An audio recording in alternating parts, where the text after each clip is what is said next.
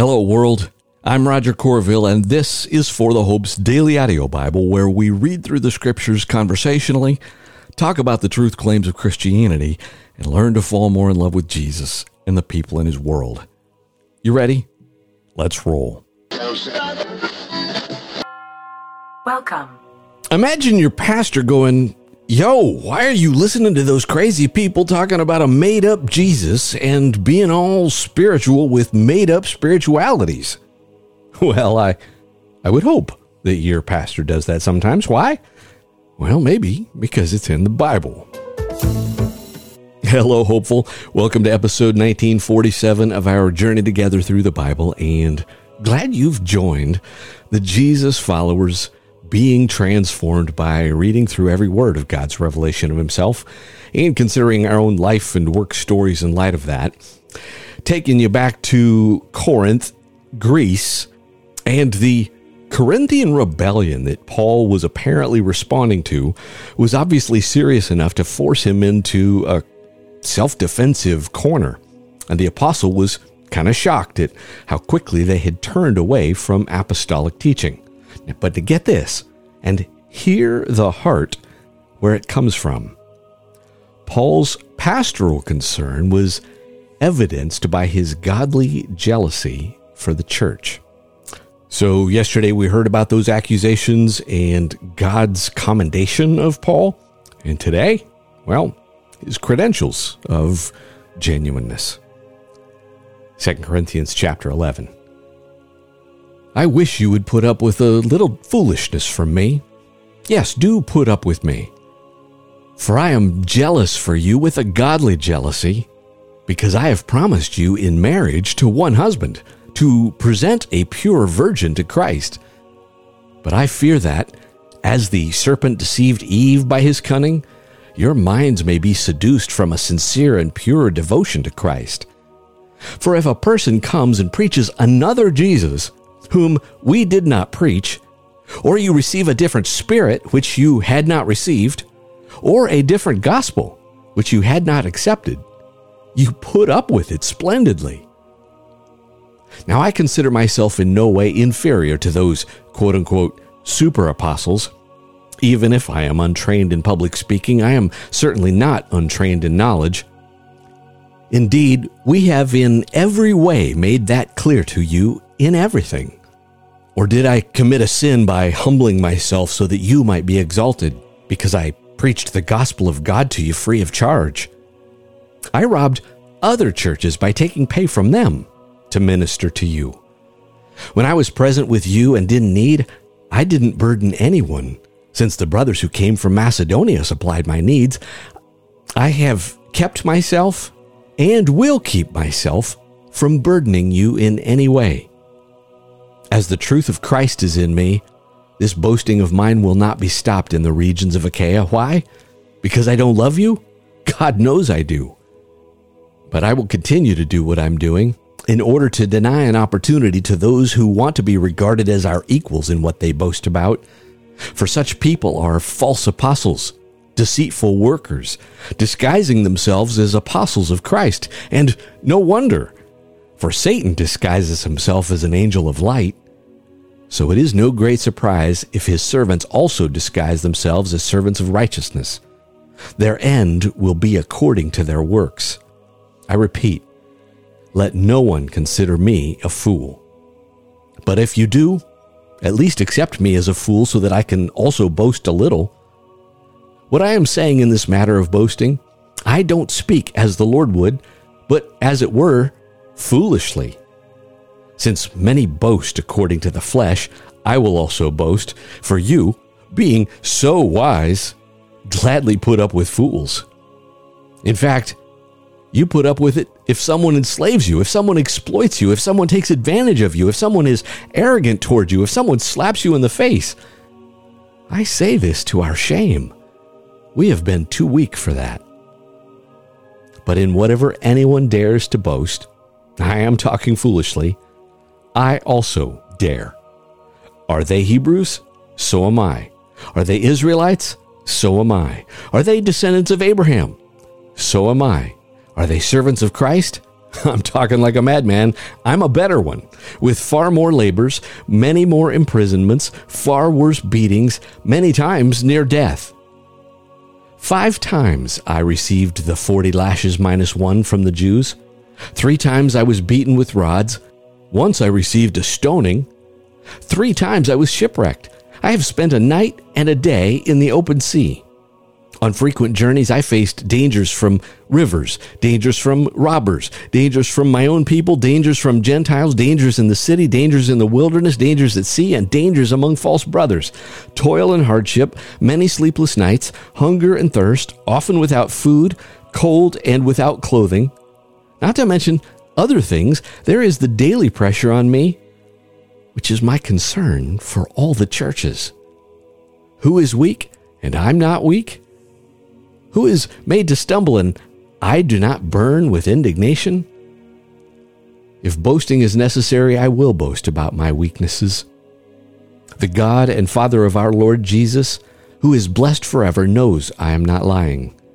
In Damascus, a ruler under King Aretas guarded the city of Damascus in order to arrest me, so I was let down in a basket through a window in the wall and escaped from his hands. Boasting is necessary. It is not profitable.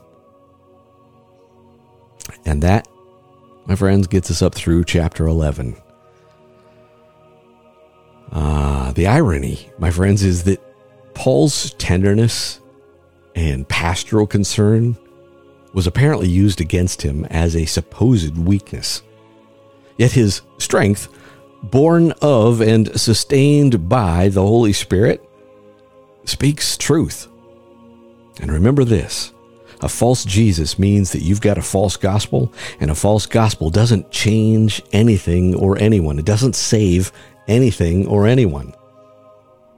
So, turning to our Old Testament segment, we get to the next section of Isaiah, and a set of laments. There are 6 of them, kind of smack in the middle of Isaiah, which are kind of like prophecies of despair intertwined with the hope of salvation. So I hope you listen for the hope part and those bits of the gospel in there. The first one here is a warning to the self-confident southern kingdom of Judah by way of the downfall of Samaria, which is the capital of the northern kingdom. And this is Isaiah 28. Woe to the majestic crown of Ephraim's drunkards, and to the fading flower of its beautiful splendor, which is on the summit above the rich valley.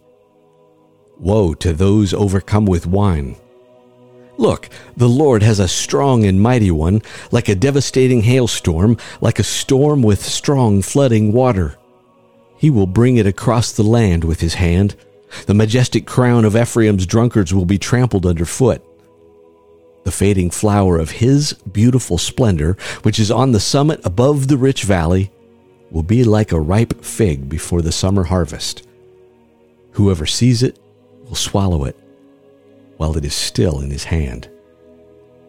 On that day, the Lord of armies will become a crown of beauty and a diadem of splendor to the remnant of his people, a spirit of justice to the one who sits in judgment, and strength to those who repel attacks at the city gate. Even these stagger because of wine and stumble under the influence of beer. Priest and prophet stagger because of beer. They're confused because of wine. They stumble because of beer. They are muddled in their visions. They stumble in their judgments. Indeed, all their tables are covered with vomit. There is no place without a stench. Who is he trying to teach? Who is he trying to instruct? By the way, this little part is in quotation marks, and theologians think they were the accusers of Isaiah were like using like either childish babble or nonsense syllables. You'll hear it repeated a couple times, but it's in quotes because this is kind of like what they're saying. Who is he trying to teach? Who's he trying to instruct? Infants just weaned on milk? Babies removed from the breast? Law after law, law after law, line after line, line after line, a little here, a little there. For he will speak to this people with stammering speech and in a foreign language. He had said to them, This is the place of rest. Let the weary rest. Let this place be a place of repose. But they would not listen. The word of the Lord will come to them. Law after law, law after law, line after line, line after line, a little here, a little there. So they go stumbling backward to be broken, trapped, and captured. Next little heading, a deal with death. Therefore hear the word of the Lord, you scoffers, who rule this people in Jerusalem. For you said, we have made a covenant with death, and we have an agreement with Sheol. When the overwhelming catastrophe passes through, it will not touch us, because we have made falsehood our refuge and have hidden behind treachery. Therefore the Lord God said, look, I have laid a stone in Zion, a tested stone, a precious cornerstone, a sure foundation. The one who believes will be unshakable. And I will make justice the measuring line and righteousness the mason's level. Hail will sweep away the false refuge, and water will flood your hiding place. Your covenant with death will be dissolved, and your agreement with Sheol will not last. When the overwhelming catastrophe passes through, you will be trampled. Every time it passes through, it will carry you away. It will pass through every morning, every day, and every night. Only terror will cause you to understand the message. Indeed, the bed is too short to stretch out on, and its cover too small to wrap up in, for the Lord will rise up as he did at Mount Perazim. He will rise in wrath as at the valley of Gibeon to do his work, his unexpected work, and to perform his task, his unfamiliar task.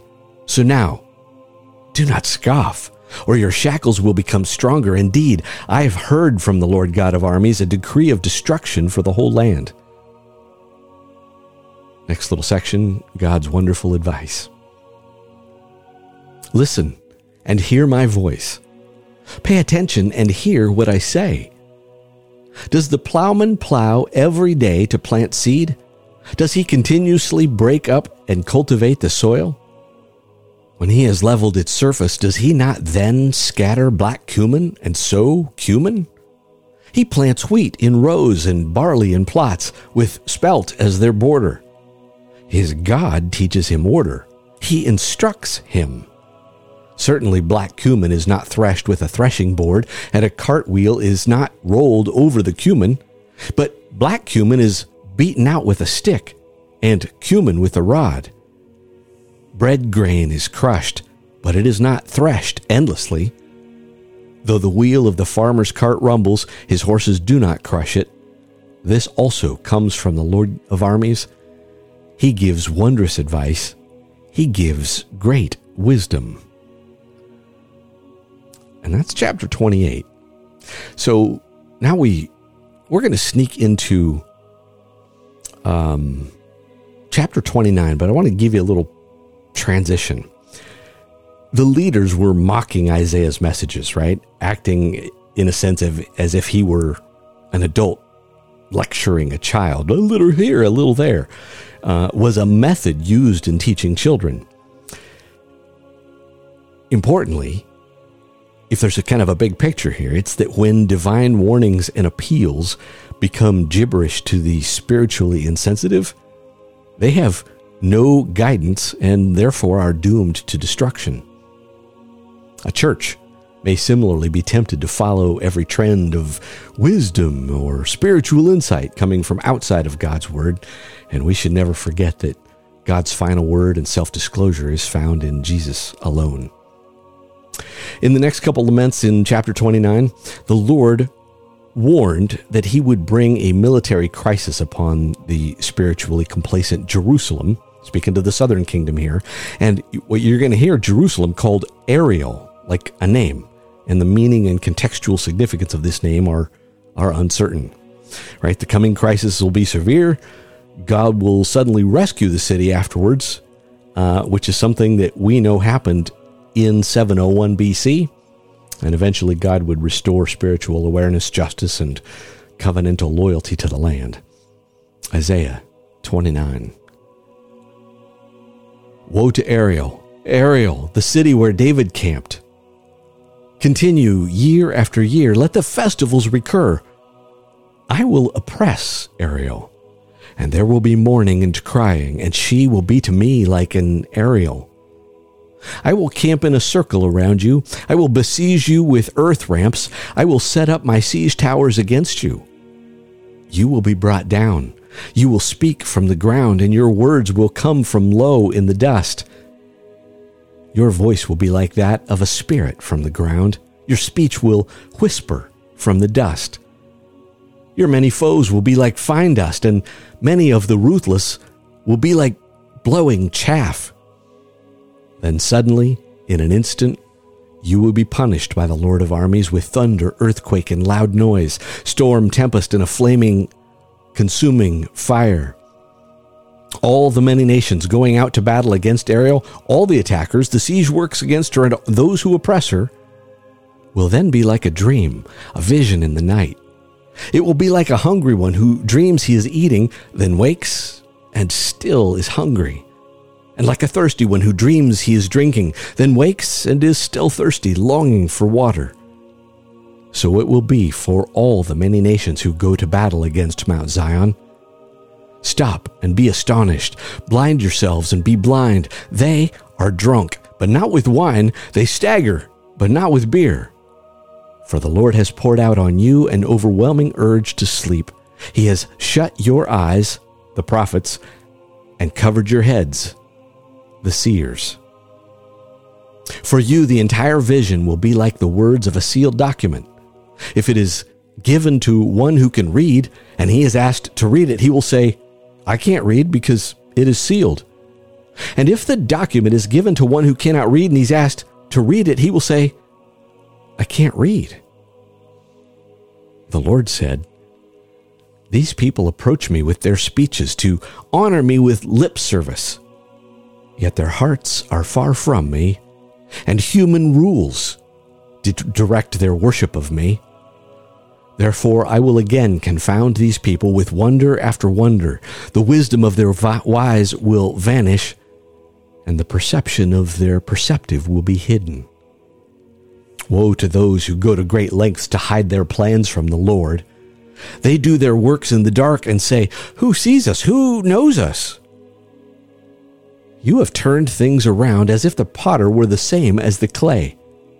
How can what is made say about its maker, He didn't make me? How can what is formed say about the one who formed it, He doesn't understand what he's doing? Isn't it true that in just a little while Lebanon will become an orchard, and the orchard will seem like a forest? On that day the deaf will hear the words of a document, and out of a deep darkness the eyes of the blind will see. The humble will have joy after joy in the Lord, and the poor people will rejoice in the Holy One of Israel.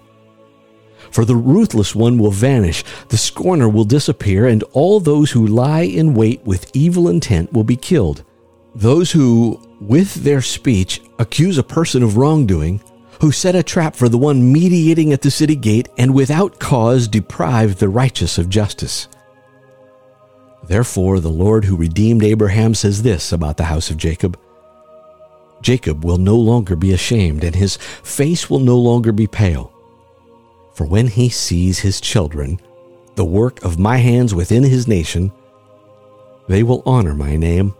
They will honor the Holy One of Jacob and stand in awe of the God of Israel. Those who are confused will gain understanding, and those who grumble will accept instruction. And that is Isaiah 29. And we're going to close today with a wisdom segment from the book of Proverbs, chapter 23, picking up in verse 23. Buy and do not sell truth, wisdom, instruction, and understanding. The father of a righteous son will rejoice greatly, and one who fathers a wise son will delight in him. Let your father and mother have joy, and let her who gave birth to you rejoice. My son, give me your heart, and let your eyes observe my ways. For a prostitute is a deep pit, and a wayward woman is a narrow well. Indeed, She sets an ambush like a robber and increases the number of unfaithful people. And that gets us up through verse 28. And like I was saying, or rather like Paul was saying, imagine your pastor going, yo, why are you listening to those crazies talking about a made-up Jesus and being all spiritual with made-up spiritualities? There is a way of wisdom, and there is a way of death. Lord God, I'll just pray a really short prayer. Would you keep us on the path of wisdom? I love you, my friends. Amen. Amen.